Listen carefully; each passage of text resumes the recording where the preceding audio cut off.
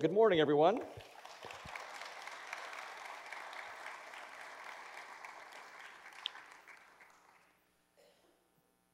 I know that was for them. I didn't even open my mouth yet. Good morning, everyone. If you have a Bible, open up to 2 Corinthians chapter 6. We're going to do some reading from 2 Corinthians chapter 6 and chapter 11. If you're using the Pew Bibles, you don't happen to have one of your own, feel free to open up to page 908, and then maybe just also kind of hold on page 911. We're in our fourth week in our series on emotions. Life is stressing me out. And we've been talking about anger. Last week we talked about anxiety. This morning it's on escapism. And my hope is in this series that we would take at least one small step to emotional maturity.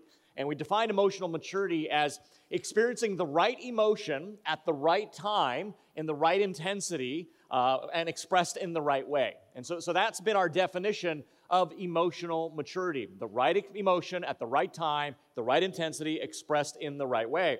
Now, the key to such emotional health is actually very simple.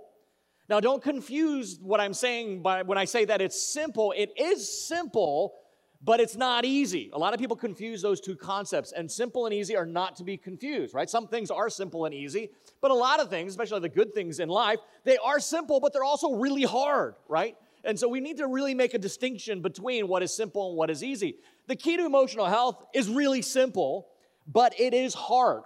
It's kind of like doing a pull-up. Biomechanically, it's a very simple process. But if you've ever done a pull-up, you know that is a really hard thing to do. So the key to emotional health, while it is simple, it is hard, and the key is simply this. The ability to distill it down in a way that's memorable, whatever the things that God rejoices in, that's what you rejoice in. Whatever things grieve God, that's what grieves you. That is the key to emotional health. You want to be able to experience the right emotion at the right time, in the right intensity, express the right way, then whatever rejoices the heart of God, let that be the thing that rejoices you. And then on the other end of that spectrum, whatever grieves the heart of God, let that thing grieve you. To the degree you can do that, to that degree, you will have emotional health. To the degree that there's an incongruence there, to that same degree, you will not have emotional health. That's been one of the underlying themes throughout this series. So today, we're talking about escapism. What I want to do is I want to define it and then dive into it. So this morning, as I begin, I'm going to have 3 definitions of escapism. And it's not like anxiety. Escapism is something that we all experience. Now, anxiety is something we all experience as well. But it's a lot more straightforward, so we're not going to spend much time on it at all. I do want to put it on your radar and then dive into it. So let me give you the first definition of escapism. You don't need to write these down. This is just something to make you, so we're on the same page. Definition number 1, the desire to seek distraction and relief from unpleasant realities, especially by seeking entertainment or engaging in fantasy. Here's definition number 2. It's very similar to that. Habitual diversion of the mind to purely imaginative activity or entertainment as an escape from reality or routine. Very similar to the first one, right? Here's my favorite definition. It's from the American Psychological Association, the APA, number 3. The tendency to escape from the real world to the safety and comfort of a fantasy world. I like that. And here's the thing with escapism. We all do it, right? To certain varying degrees, and we'll talk about the levels of that and the good of it and the bad of it. But it's something we all do. And it's also like all of our other emotions, they're out of balance. They often are just all over the place. And we talked about in the very first week, that doesn't mean you're controlled by them. Maybe you spend your life trying to control them. We talked about being the emotionalist or the rationalist, right? The Dr. Spock. So these are realities. We want to have all of our emotions balanced out. And other than the Lord Jesus Christ, I could not think of a better example, especially of our topic this morning on escapism, to show us emotional health like the Apostle Paul. So hopefully you're at 2 Corinthians 6 right now, and I just want to read to you some text from there. You'll see the verses up there. Let me just read them to you. 2 Corinthians chapter 6, starting in verse 4.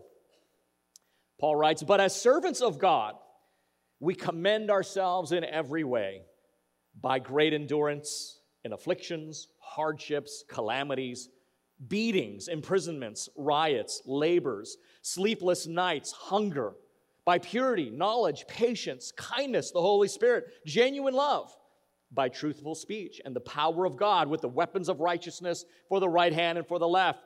Through honor and dishonor, through slander and praise, we are treated as impostors and yet are true, as unknown and yet well known, as dying and behold we live, as punished and yet not killed, as sorrowful yet always rejoicing, as poor yet making many rich, as having nothing yet possessing everything. Now I want you to skip over to chapter 11. I want to continue this. In chapter 11, Paul's going to actually kind of unpack a little bit of what he was referring to in chapter 6, starting in verse 23, the half of verse 23, 23b. Paul's going to unpack the afflictions and hardships and calamities he and his friends have been facing. Far greater labors, far more imprisonments, with countless beatings and often near death. 5 times I received at the hands of the Jews the 40 lashes less one. So that means Paul had been whipped about 194 times in his life. 3 times I was beaten with rods. Once I was stoned. 3 times I was shipwrecked. A night and a day I was adrift at the sea, on frequent journeys, in danger from rivers, danger from robbers, danger from my own people, danger from the Gentiles, danger in the city, danger in the wilderness, danger at sea, danger from false brothers, in toil and hardship through many a sleepless night, in hunger and thirst, often without food, in cold and exposure. And apart from other things, there is the daily pressure on me of my anxiety for all the churches. Who is weak and I'm not weak? Who is made to fall and I'm not indignant? If I must boast, I will boast of the things that show my weakness. Wow. Friends, let me suggest to you, if you ever feel a bit tempted to think life is too hard, maybe a little unfair, things aren't going your way, you wish things would be a little easier, I want to encourage you to spend some time reading 2 Corinthians, right? It tends to put things in perspective. Now, you might say, granted, look, in Acts chapter 9, the Lord himself told Paul that he's going to suffer many things. So it's a little bit unfair to use Paul as a picture of endurance and handling under stress. Yeah, that might be true. But if you go to the Gospels in John chapter 15 and John chapter 16, Jesus made it very clear. He told all of his disciples, he says, you will know tribulation. And so while Paul is a picture of it, it certainly applies to all of us as well. The fact that any of us experience any kind of goodness and joy and comfort and material prosperity is actually the surprise blessing. It's not the expected norm. I know that's shocking to hear for us who live here in South Orange County in the United States in the 21st century. But if you know anything, I mean anything at all, about history, you know the experience that we have here in the United States with all of our struggles and tensions and challenges. It is like living in paradise on earth for the majority of human experience. That's just the reality, right? Yet at the same time, living in this wonderful place that we do with all of the abundance and all these kinds of affluence and comforts and amazing things in our lives, the need to get a break, find me time, or have mental health days to just veg out, whatever it might be, that kind of theme comes up in our conversations more and more and more. In our series, we talked about emotions say things. Now, if anger is saying life is wrong, and anxiety is saying life is out of control, then escapism is saying life is hard, and I need a break. Remember, our emotions say things to us. So this morning, we're talking about escapism, the desire to flee, the desire to catch a break, or just get away from it all.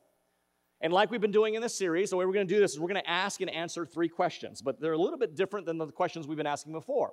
The questions we're going to ask this morning is, why do people want to escape? Okay? Why escape never seems to truly help, and how do we escape the need to escape? So that's the trajectory we're going at this morning. So let's talk about the first one. Why do people want to escape?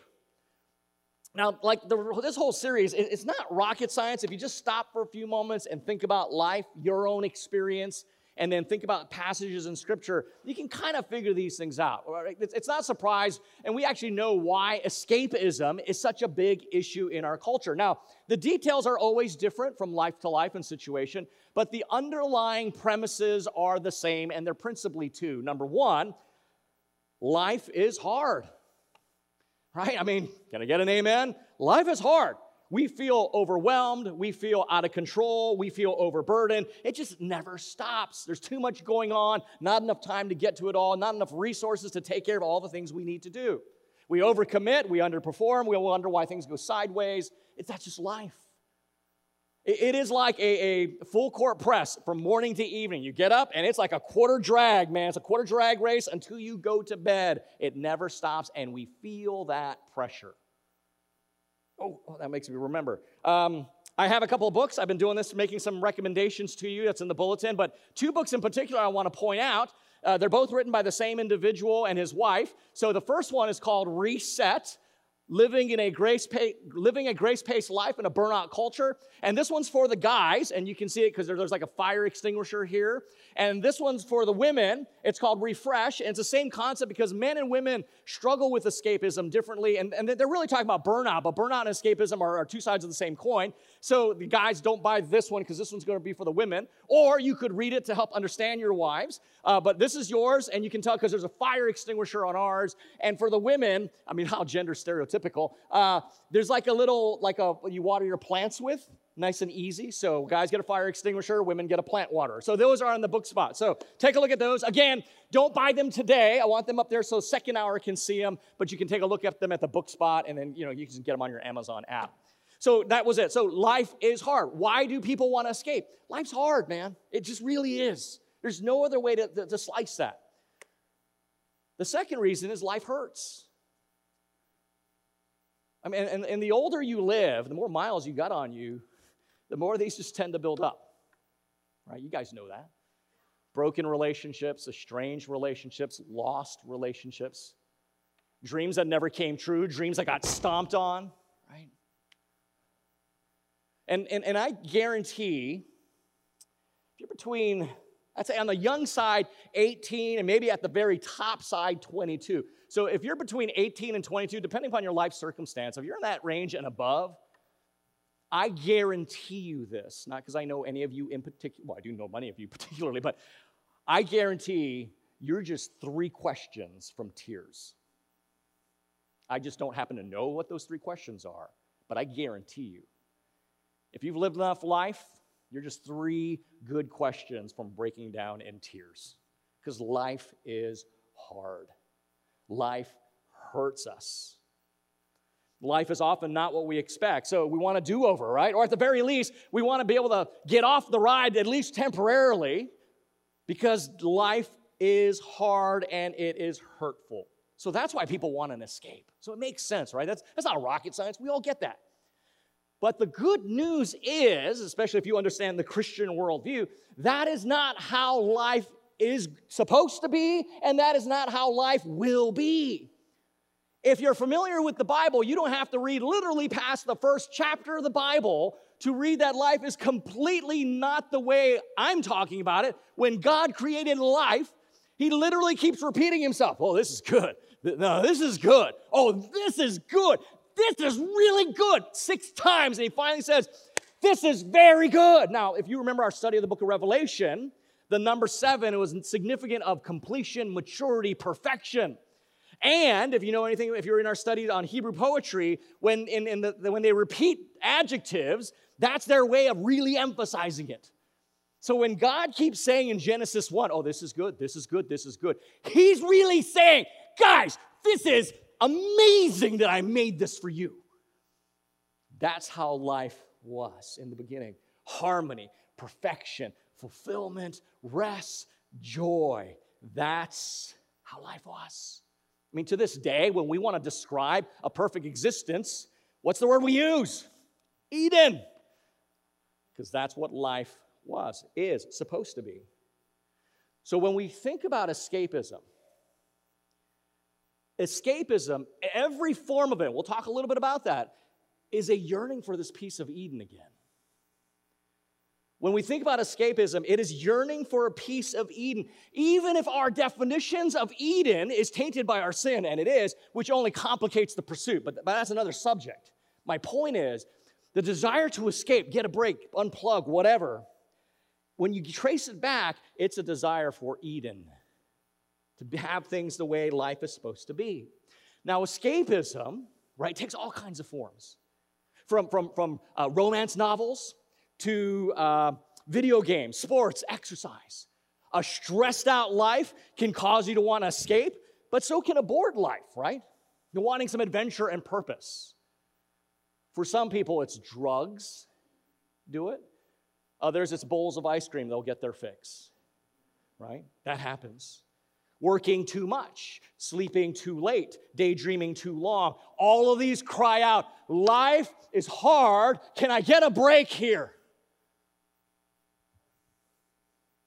And all like all of our emotions that we talked about in this series, there is a spectrum. There is the good, benign kind of escapism that we all kind of, you just need to unwind and decompress, all the way over to the life-altering, sinful walking out on your family and everything in between. The ultimate form of that leading to suicide. The ultimate form of, I want out, I need a break. Friends, the emotion that drives us to find rest, to find fulfillment, joy, comfort, safety, needs to be understood biblically because it's a part of our human design. And because it takes all forms and covers the range, we need to understand what the scriptures teach on escapism. And because the distinctions within it are very subtle, it's important for us to talk a little bit about that. So I want to tease this out some. So the desire that we're talking about for fulfillment, satisfaction, joy, comfort, safety, all of those are actually creational goods. Did you think about that? In other words, that desire that so often is associated with dangerous behaviors to just unplug and check out is actually part of our creational design. If I want to put this in a theological framework for you, I would put all of this idea under the broad rubric of Sabbath, rest, refreshment, recreation. But see, the major difference between what we're talking about and what we know of as escapism and Sabbath, by definition, escape means I just want to get out of the situation. I want out. And Sabbath is rest to energize you to get back at the tasks at hand that God has given to you. So the motive is the thing that really changes it. Escapism just wants out. Rest, Sabbath, wants to be energized to go back in. See, that's a huge distinction. Rest, friends, is a good gift from God. You know that the Bible actually describes our existence with God as rest? So rest is a fundamentally good thing.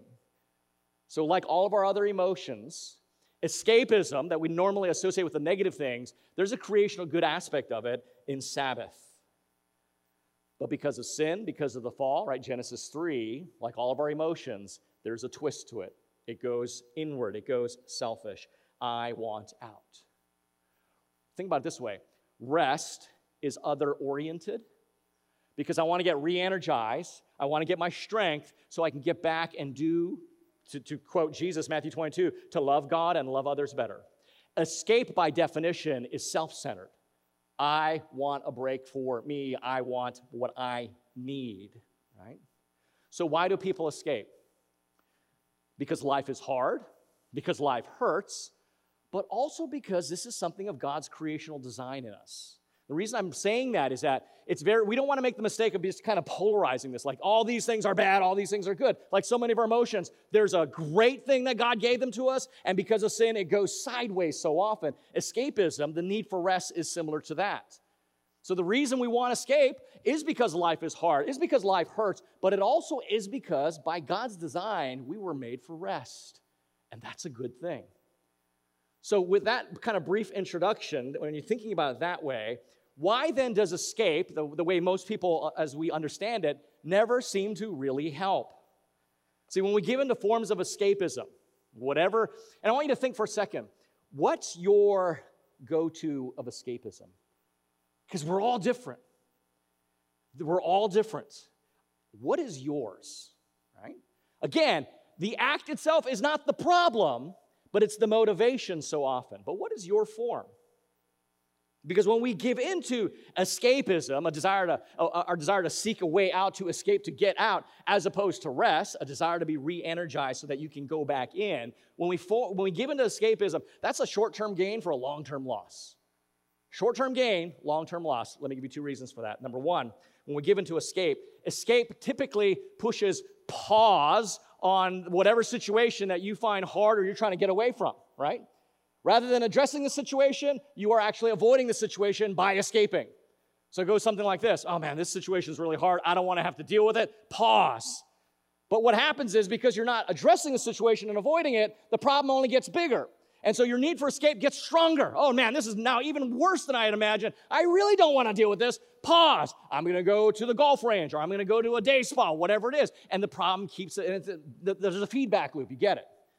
So the problem escape feedback loop causes this in our lives.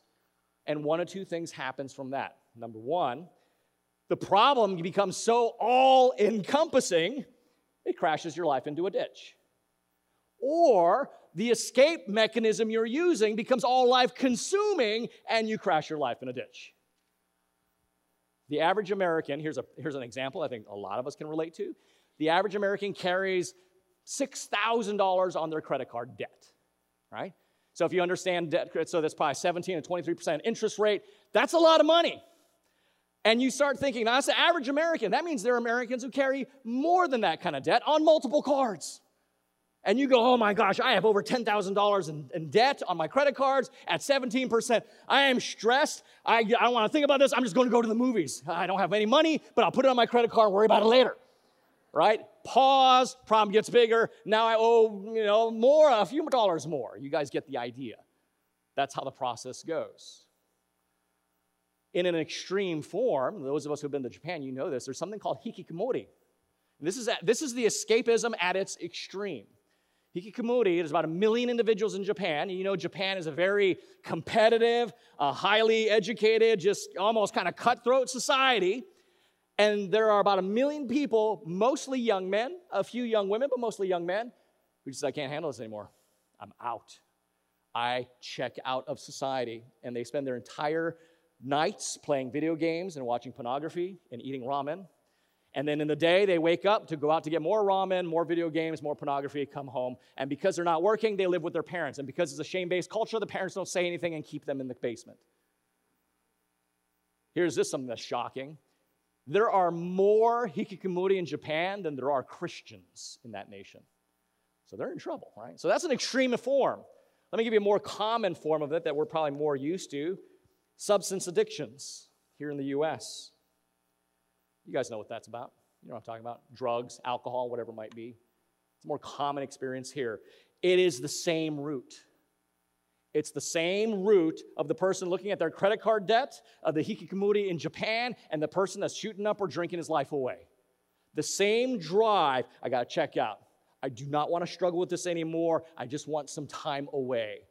But that causes its own struggles.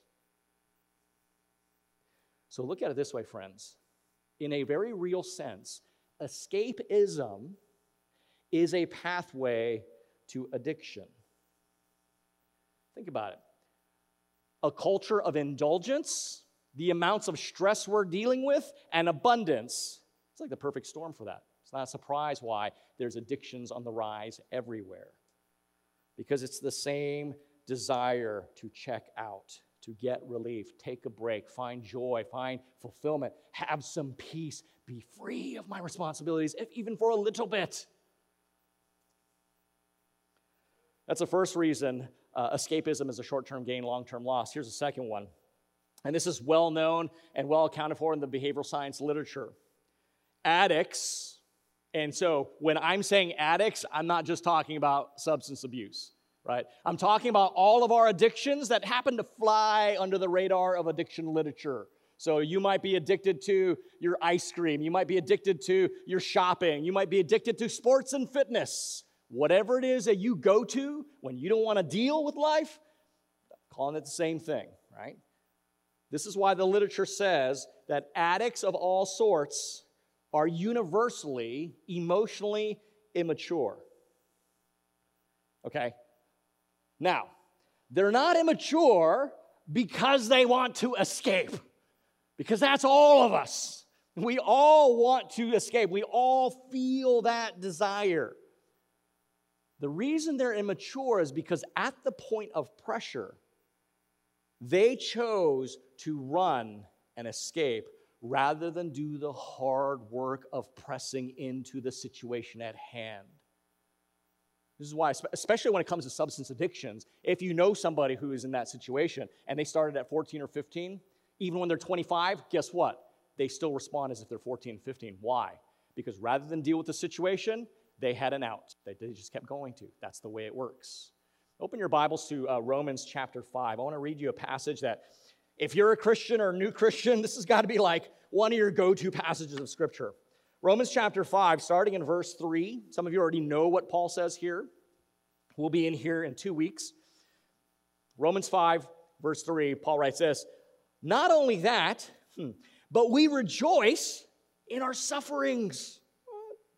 We rejoice in our sufferings. Why, Paul? Don't you want to get away from your sufferings? No, this is what he says. "Knowing that suffering produces endurance, and endurance produces character, and character produces hope." There's a progression here, and hope does not put us to shame because God's love has been poured into our hearts through His Holy Spirit who has been given to us. We'll unpack that in greater detail in 2 weeks, but I don't want you to miss the point. There is a redemptive point to our hardships, our trials, our sufferings. Struggle, difficulty, hard things are key to an opportunity to growth. Escape is a retreat by definition, not an advance. And friends, if you are a Christian, the reason we have been left behind is to engage, not to escape. Some of you read the article I posted, Gospel Thoughts on Moving Away. This is not a slight on anyone moving away, but one of my points was that Jesus left us in hostile territory for a reason, right? In the same way, we want to engage, not escape. Joni Eareckson Tada, some of you may be familiar with her. She's world famous for her wonderful ministry to the disability community. Joni became a quadriplegic at the age of 17. She had misjudged a dive into the Chesapeake Bay, and ever since then, she's been in a wheelchair. "If I were to nail down suffering's main purpose," she says, "I'd say it's the textbook that teaches me who I really am." Wow. Friends, at the point we desire escape, at that point, right? So whatever your go-to is, and again, I'm contrasting this to the need for rest, because that's biblical and that's good. But when you say, "I can't handle this, I don't want to deal with it anymore, I'm going to," whatever it is, at that point, that's where you know who you are. It's not what you post on social media for the world to see. It's not what you write in your annual Christmas card for the world to read, right? It's not what even you say to people when they ask how you're doing. It is at that point of the pressure and you make the decision, escape or engage. You find out who you are. One of my favorite writers, Stephen Pressfield, in his book, Gates of Fire, Pressfield writes about historical battles that shaped world history, and it is a historical fiction book, and it's about the Battle of Thermopylae. Now, in the book Gates of Fire, it's a historical fictional account, but Pressfield includes an actual interaction as recorded by the Greek historian Herodotus. Now, if you're not familiar, the Greek Spartans of the West had to fend off the Medo-Persian horde of the East. And the battle's been made famous by the movie 300, where it was about 300 Spartans holding off 300,000 of the immortals. Now, that's not historically accurate. They're probably 7,000 against 300,000. So, I mean, it's still like a massive disproportionate battle, but there were many Spartans and a lot of Laodiceans, other Greek city-states. The point is, there was a small number of them. Towards the end of the battle, though, as the Greeks were having to make a retreat, in order for the rest of the Greeks to survive, they had to stop the immortals, and that's where the Spartans came in. And it's an amazing story, but here's an account that Herodotus records. One of the soldiers had reported to the platoon leader, Dionysius, that the Medes had so many archers that when they all let loose their arrows into the sky, so great was the horde that it would block out the sun. To which Dionysius, the Spartan commander, replied, then they do us a favor by providing us shade in which to fight. Now, as history records, Dionysius and all the Spartans died in that battle. But their courage to stand, to fight, and to suffer rather than escape rallied the other Greek city-states, and they eventually routed the Medo-Persians. That battle changed the course of Western civilization. Herodotus says this is an account that actually took place. Now, the reason I share that is because there's an attitude in Dionysius' speech of not taking it easy, of not having the easy way out or getting a break, but moving towards the hardship, moving into the conflict. And when anyone reads that, you can't help but feel your heart being stirred, because we know there's something right about that stance. And I think deep down we all want that. And sure, our situation's very different. We're not taking up arms against the Medo-Persians and defending our homes. We're like putting up with the stress at our office. It's a little different than fighting the Eastern Horde. We're cleaning up poop and vomit all the time, of whatever the number of motherly chores young moms have to do is not quite like rallying a nation in time of crisis. And no one's going to erect a monument of you because you lovingly, patiently served your husband or wife because their memories kept slipping day by day. But here's the thing. Mundane virtue is still virtue. It's the same impulse of that dad who's working and putting up with a lot of garbage because he's providing for his family. For that mom who's overburdened and overstressed, who's constantly at it, but she does so because of the family. That husband and wife who toil in obscurity when in those later years of life, when life takes more than it gives. Mundane virtue is still virtue. It's the same impulse. In the same way, friends, that at its core, the one who checks out from an argument because they don't want to have to deal with it anymore, and they just do their maybe shopping binge, or they go to video games or a strong drink, it's the same kind of impulse as the one who abandons their family because they don't want to deal with it anymore. It's only a difference of degree. It's the same impulse, just difference in degree. The issue isn't, at first, our actions, is it? It's where's the posture of your heart. And that's why I was saying, who we are, friends, is not determined by the big moments in life that everyone's aware of. It's determined in those little moments that nobody is aware, where you make the choice, will I escape or will I engage? Will I move toward the hardship, or am I going to seek an easy way out? Will I fight in the shade, or will I abandon my post? Now, if we're honest, we all know what we should do. Right? Again, I haven't said anything you don't already know. The problem is we can't seem to do it, which is why I started with reading from Paul. And this is our last question. How do we then escape this need to escape? Because when we look around, if we're looking at people, it either seems like they got their stuff together, and that either means they're either faking it better than you, or if they actually have it together, a lot of times those people tend to be pretty proud of their having it together, and they become self-righteous. And so if you're one of those in the middle who want help, going to the people who fake it or going to the self-righteous are not very helpful.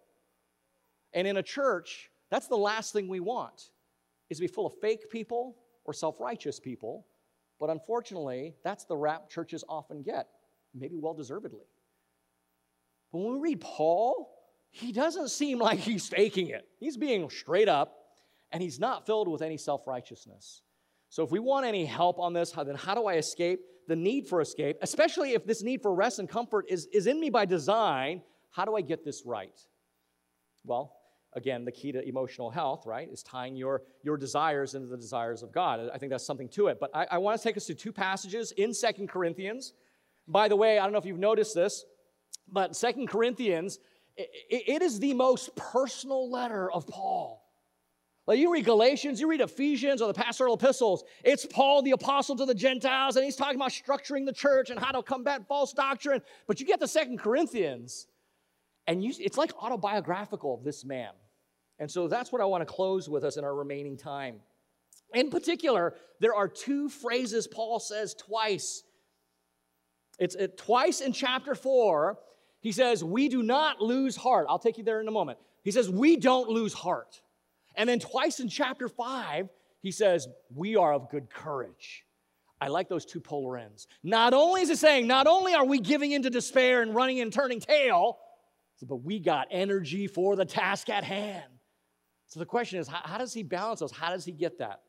So let me read us to, I should have got there myself, 2 Corinthians chapter 4, verse 1. I can't unpack the whole thing, but by way of just mentioning it, you see it right there in verse 1, Therefore, having this ministry by the mercy of God, we don't lose heart. And then notice the very last verse of chapter 4, actually almost the last verse, verse 16, what's the first phrase? So we don't lose heart. So in chapter 4, it bookends what's going on. Now, let me read to you what's going on. Like, look at verse 8 in chapter 4. Paul says, we are afflicted in every way, but not crushed, perplexed, but not driven to despair, persecuted, but not forsaken, struck down, but not destroyed, always carrying in the body the death of Jesus, so that the life of Jesus may also be manifested in our bodies. So, talk about dealing with a lot of difficulty. It's Paul. And did you hear how he was saying, we are struck down, but we're not giving up. We're afflicted, we're persecuted, but we're not stopping. What drove him that way? Look at verse 17. So actually, after he says, we don't lose heart, even though these trials, his life was literally killing him. Look at the phrase right after that. Though our outer self is wasting away, our inner self is being renewed day by day. How, Paul? Tell us the key here, verse 17. For this light, momentary affliction. Okay, pause. If you've been paying attention to anything Paul's been saying, I would not describe his situation as it's just a light momentary affliction. You got whipped 195 times, you were stoned once, shipwrecked 3 times. That's not a light momentary affliction. But to Paul it is. Why? In comparison, look what he says. This light momentary affliction is preparing for us an eternal weight of glory beyond all comparison. So look at, the list we read at the beginning of this sermon and what we just read just now. He says it just does not compute, doesn't even compare, verse 18. How? As we look not to the things that are seen, but the things that are unseen. Why? For the things that are seen are transient, but the things that are unseen are eternal. Okay, guys. This guy went through some hard stuff. If anyone would say, I need a break today, Calgon, take me away, it'd be Paul. Right? He doesn't do any of that. Because his perspective, in verse 17, 18, changes everything radically. Now, I want to be real clear here. Because as Christians, we can tend to be like Christian triumphalism on the one side, right? That's right, we're Christians, we get through anything like Paul, church militant. On the other side, though, there's a response somewhat to the other side of this kind of Christian authenticity. Oh, we're just sinners, and it's okay to be real and struggle, and just be you. It's okay, you're not perfect, we get it. We need grace. And both sides are in error. Both sides are not the gospel. Because the gospel is not, suck it up, soldier, and move on. Paul did, right? And the gospel is also not, it's okay, God loves you just the way you are. Don't worry about it. Those are false gospels.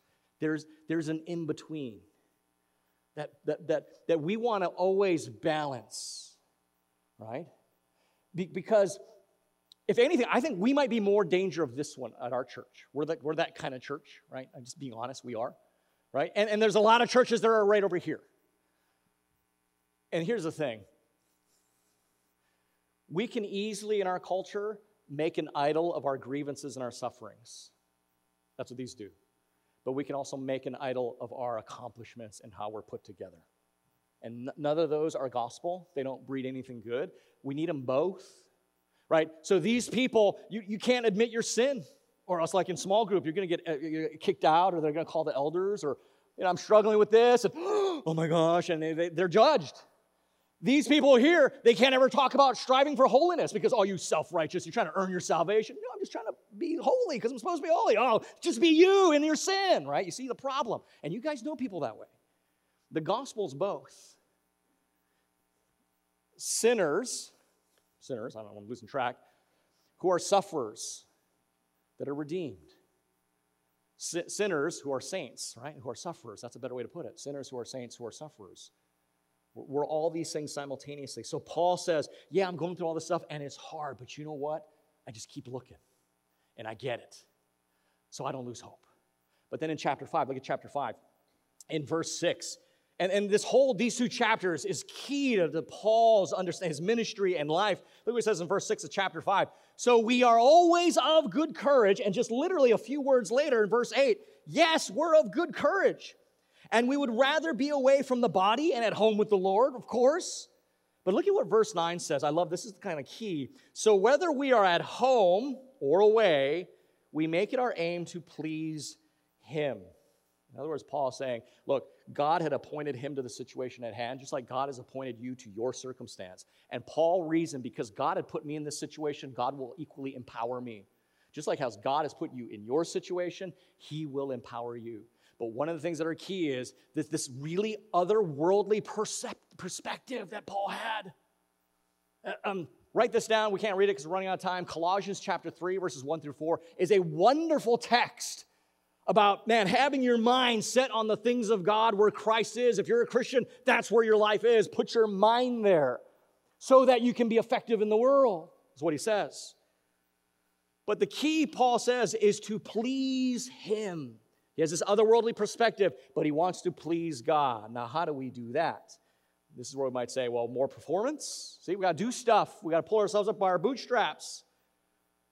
How does a child please a parent? Does a child please a parent because of performance? No. Kind of, yes, right? I mean, my wife says I never give a straight answer. It's yes and no, right? A parent is pleased by their child's performance not for their sake, but for the sake of the child. The parent wants the child to flourish and perform well for their sake, not for their own, right? So in one sense, yeah, they get pleased because they want the child to be blessed.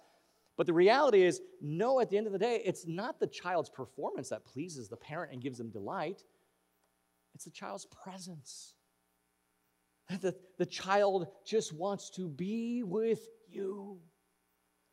I know you young parents, you're trying to get away from your kids. You just give me 5 minutes away from them. No, I don't want to be with them all the time. But when a child wants to be with mom and dad, just simply because they delight in mom and dad, they don't talk that way, but you get that sense. It is the greatest joy of your heart. So how do we please the Lord? So that we can have this courage that fueled Paul, so we don't lose hope and we don't have to run off into escapism, but we can rest and be re-energized. The key that Paul's showing us here is you just love Christ, know Christ. Friends, the one who for your sake, He never ran away. He didn't look for the escape hatch. He didn't ask to get a break today. Rather, He's the one who toiled and labored so we could enter His rest. Hebrews 12:2 says it wonderfully. It's talking about just this Christ in running this race. And it says of Christ who for the joy set before Him, He endured the cross, even though He despised its shame. What was that joy? You and I. I love Hebrews 7:25. It says, Jesus saves He's not even now resting in some sense. He says He saves to the uttermost those who draw near to Him. Why? Because He ever lives to intercede for you and I. He does not rest, so you and I can enter His rest. Friends, in order to escape the need to escape, you have to find your rest in the one who says, "Come to me, all you who labor and are heavy laden, and I will give you rest." Take Notice the balance here, though. It says, take my yoke upon you and learn from me, for I am gentle and lowly in heart, and you will find rest for your souls. Why? For my yoke is easy, my burden is light. Friends, we don't have to lose heart, get into despair. We can be of good courage because our aim is to please Him. Not because in pleasing Him we will get something from Him, but because we realize through the cross we have the thing we need, Him. And when you come to that reality, you call out to Him to be your rest. The reality is, in this world, friends, we do long for Eden, and we long for Eden because we were made for rest, for comfort, for home. But our sin makes us settle for escape. Escape into a fantasy world that promises life, but delivers heartaches, isolation, loneliness. Jesus is the only one that can uniquely combine our need for rest and comfort with our desire for work and fulfillment and purpose. In this world, it just seems like we always have to choose one or the other. But the Christian worldview through the gospel offers that they come both together in Jesus Christ. Friends, let me encourage you, if you are tempted to escape this week, can I encourage you, don't run away from the situation, whether it's a relationship or a pressure or whatever it might be, but run to the arms of a loving Savior who is strong and ever lives on your behalf. And He puts you in that place. He will equip you. He will give to you what you seek in your escape, but it always betrays you. And the longer you've been escaping, I'll be real with you here, the longer you've been escaping, the harder that will be. But like any pattern, the more you do it, the easier it becomes, and the muscle memory kicks in. Spiritual muscle memory, of course. Next week, we'll conclude our series on emotions by talking about how do we just redeem our emotions in general, set a trajectory to where our hearts can beat in the same way that the Lord's heart beats. Thanks for listening to this message from Christ Community Church of Laguna Hills. For more information and resources from Christ Community, visit us at www.ccclh.org.